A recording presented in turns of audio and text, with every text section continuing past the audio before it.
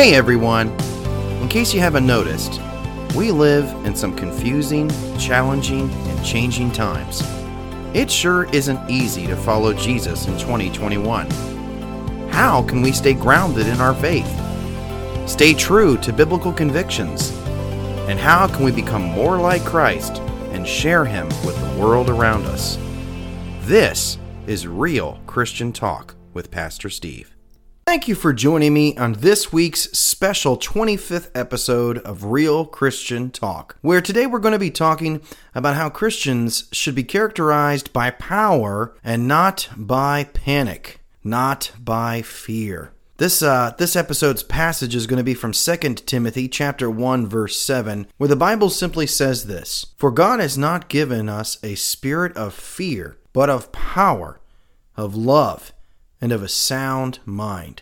That's a very powerful yet very short, cut-to-the-heart scripture that I find particularly relevant in the times in which we are living in. Ever since I started this podcast in February of this year, and really in the months preceding starting it, if there is one thing that it seems to truly dominate the air when it comes to where our society is at, it's panic. And what has particularly burdened me as I've prayerfully considered what to talk about in this week's episode, and to be honest with you, sometimes figuring out exactly what the Lord lays on my heart is why it takes me a couple of days to get rolling. But really what the Lord laid on my heart is not even so much the state of panic that our society is in, but really the state of panic that I've seen characterize a lot of Christians. A lot of fear, a lot of dread, a lot of doom and gloom, a lot of the sky is falling, a lot of trepidation. And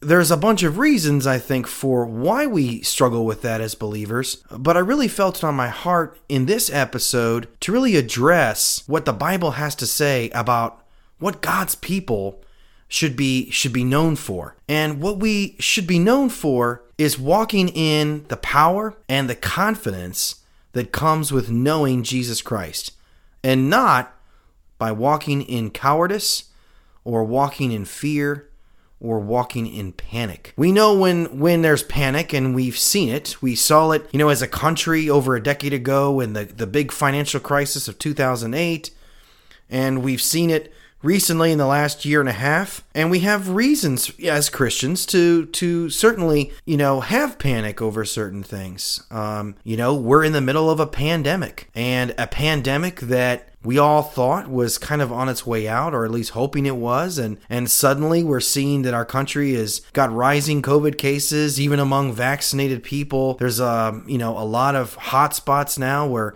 things are kind of going back to where they were, with mandates being put back in place, and a lot of concern over how serious this variant is, and what future variants could come down the road, or what about the schools and the kids, and we're starting to see things and activities be rolled back that we were able to start enjoying again. And so this summer has certainly not been playing out the way that we were all hoping. And then we have concern over the politics, over the polarizing political atmosphere that our nation finds itself in, and of course over the changes in culture, particularly areas in which culture is becoming openly hostile towards a biblical worldview, towards a Christian worldview. And there's a bunch of areas and ways in which we have certainly seen that manifest. So as evangelical Christians here in the United States of America that have for a long time enjoyed a lot of influence, a lot of freedoms that maybe we kind of took for granted, that we didn't realize or recognize we actually had by living in this great land, we are now seeing the erosion of that. We are seeing that our influence has been waning. We're seeing, that the younger generation is not gravitating towards Christianity or religion at all. The biggest demographic religiously in the United States that's been rising is those that claim to be of no religious affiliation. And so we've seen the effects of that. We've seen the effects that COVID has had on the church and on the church at large and on our society, and the effects of this whole pandemic and the ways in which things have permanently changed, I think will take years for us to really see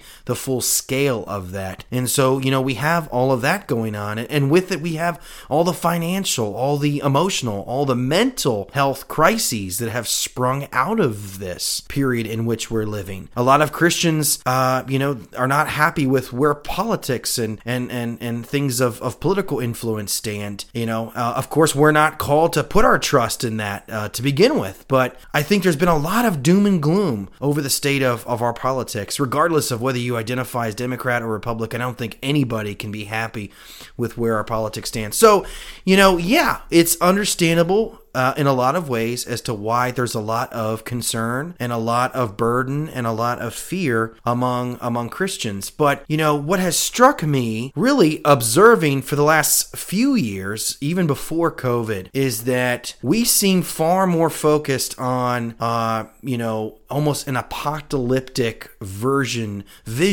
of our reality, that we forget that, and if we believe what the Bible has to say about the apocalypse, we can't leave out the greatest part of it, and that is that the apocalypse, the end of all things, leads to the triumph of Jesus Christ and the establishment of his kingdom that will last forever. Far from doom and gloom, the end of all things leads to really the beginning of all things anew, all things restored, with a new heavens and a new earth. And so it's like we kind of forget that, and we kind of been walking around with a defeatist mentality, and sadly, evangelicals seem to be just largely struggling with buying into the panic and buying into a lot of conspiratorial thinking and theories. Just today, someone I know really believed very strongly, based on things they were told, that somehow some forces within our deep state were going to have all of our phones have an alarm go off, and we were going to lose internet connection, and everything was going to go black and blank, across the country, with all of our phones and all of our computers, and all internet access was going to be cut, and it was going to bring forth all this hysteria that was going to take place, and that was going to lead to this, and that was going to lead to that. Well, what do you know? I still got internet service. I know that because, I just got offline a minute ago, and I'm about to upload this podcast online. But this is someone whom I know, someone whom I love, someone whom I respect, someone who loves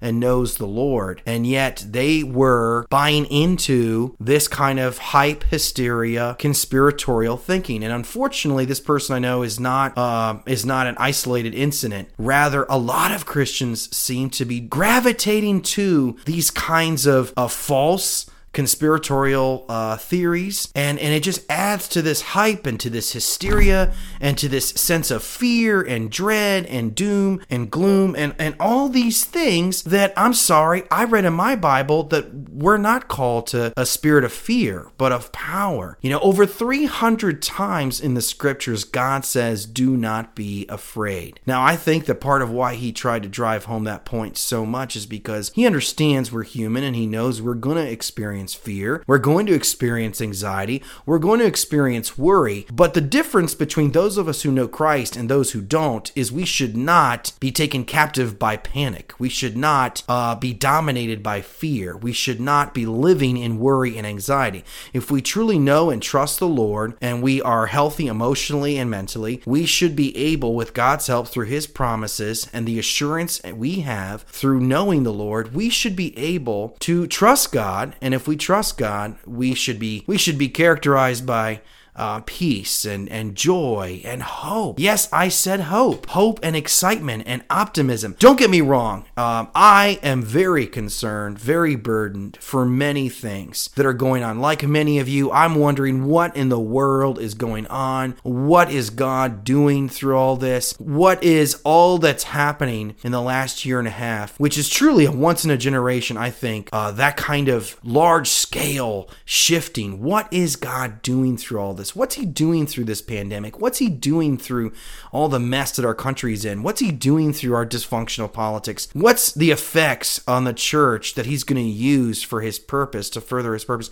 Because if there's one thing we can count on, it's that Ephesians chapter 1 says that all things are going to be conformed to the counsel of God's will. So that means that everything that has happened and is happening in our world all around us, God is purposefully ultimately permitting, overseeing, and is sovereign over, and yes, he's going to use in some form or fashion to carry out his ultimate purpose and plan and will. And so, he's up to something. No doubt. But I'm concerned about a lot of things, and I think as Christians, we should be willing to stand up for what we believe. I'm all for that. I believe in that. But I also think that we need to remember that if the sky is falling and Jesus is coming, well, so what? I mean, that's a good thing, right? I mean, last time I checked in Titus chapter 2, the Bible says, in talking about how we should live out our lives here on this earth in light of Christ's return, it says that we should renounce ungodliness, that we should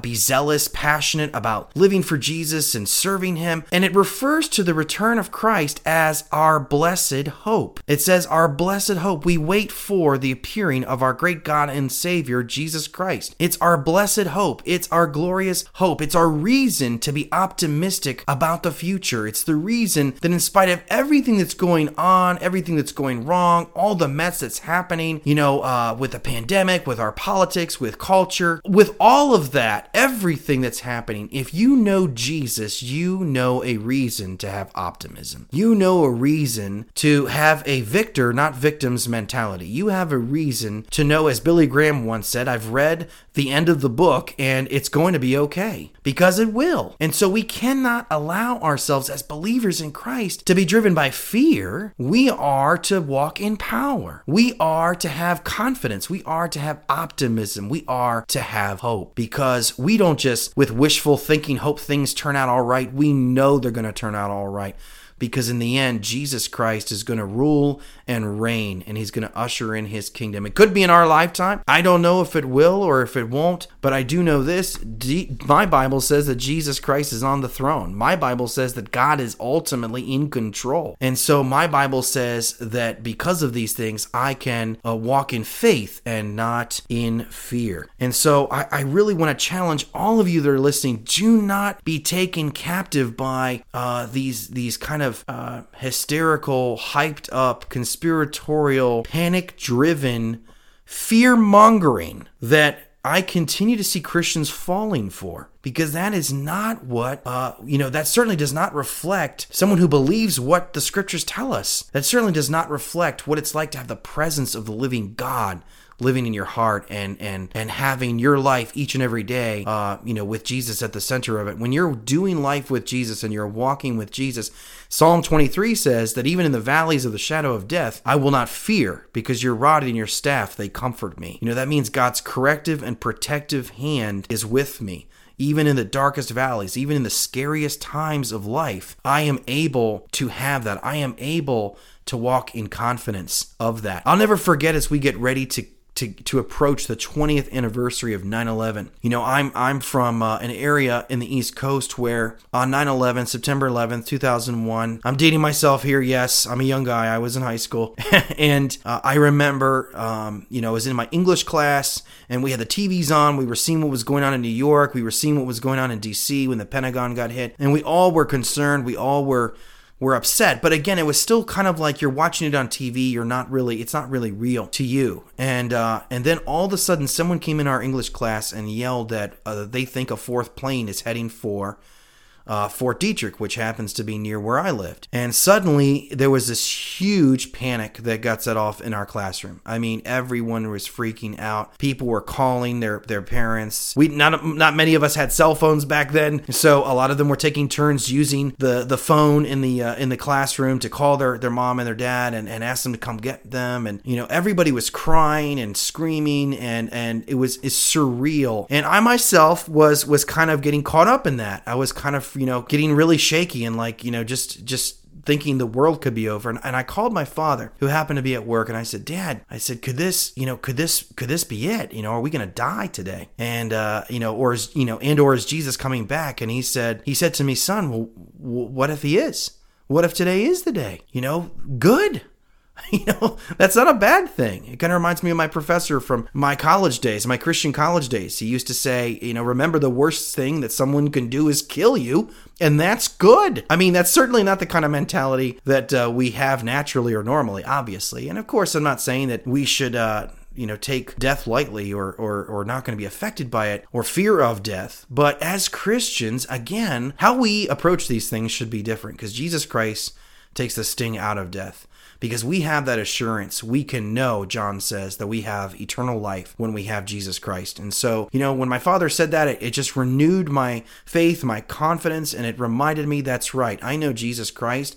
He is my Lord and Savior. I know that if this is it, if a plane's heading for me, or if there's going to be a bomb that goes off or whatever, I know I'm going to be with the Lord. To be absent from the body is to be with the Lord. And so that changed my outlook. And I was able to minister and share the gospel that day with more students and give out more tracts than I was able to do in the entire 4 years I was in high school trying to witness and share my faith with others. So I will never forget that day. And it's a reminder that when the world panics, that's an opportunity for us as believers to come into that situation. And though the world is shaken, we can remain unshaken because our lives are anchored on Jesus Christ. The rock, the fortress upon which our lives are built on is unshakable. And that's how, when everyone else is freaking out and everyone else is panicking and everyone else thinks the sky is falling and everyone else thinks the world is over, that's where we have an opportunity, like I talked about last week's episode, to come in, stand out, stick out, stand up, and share the message of hope that is available to all of us through Jesus Christ. So I pray that we don't waste this time, waste this opportunity, and give into the panic ourselves. And what's concerning is a lot of headlines, a lot of articles. And of course, the media is certainly biased against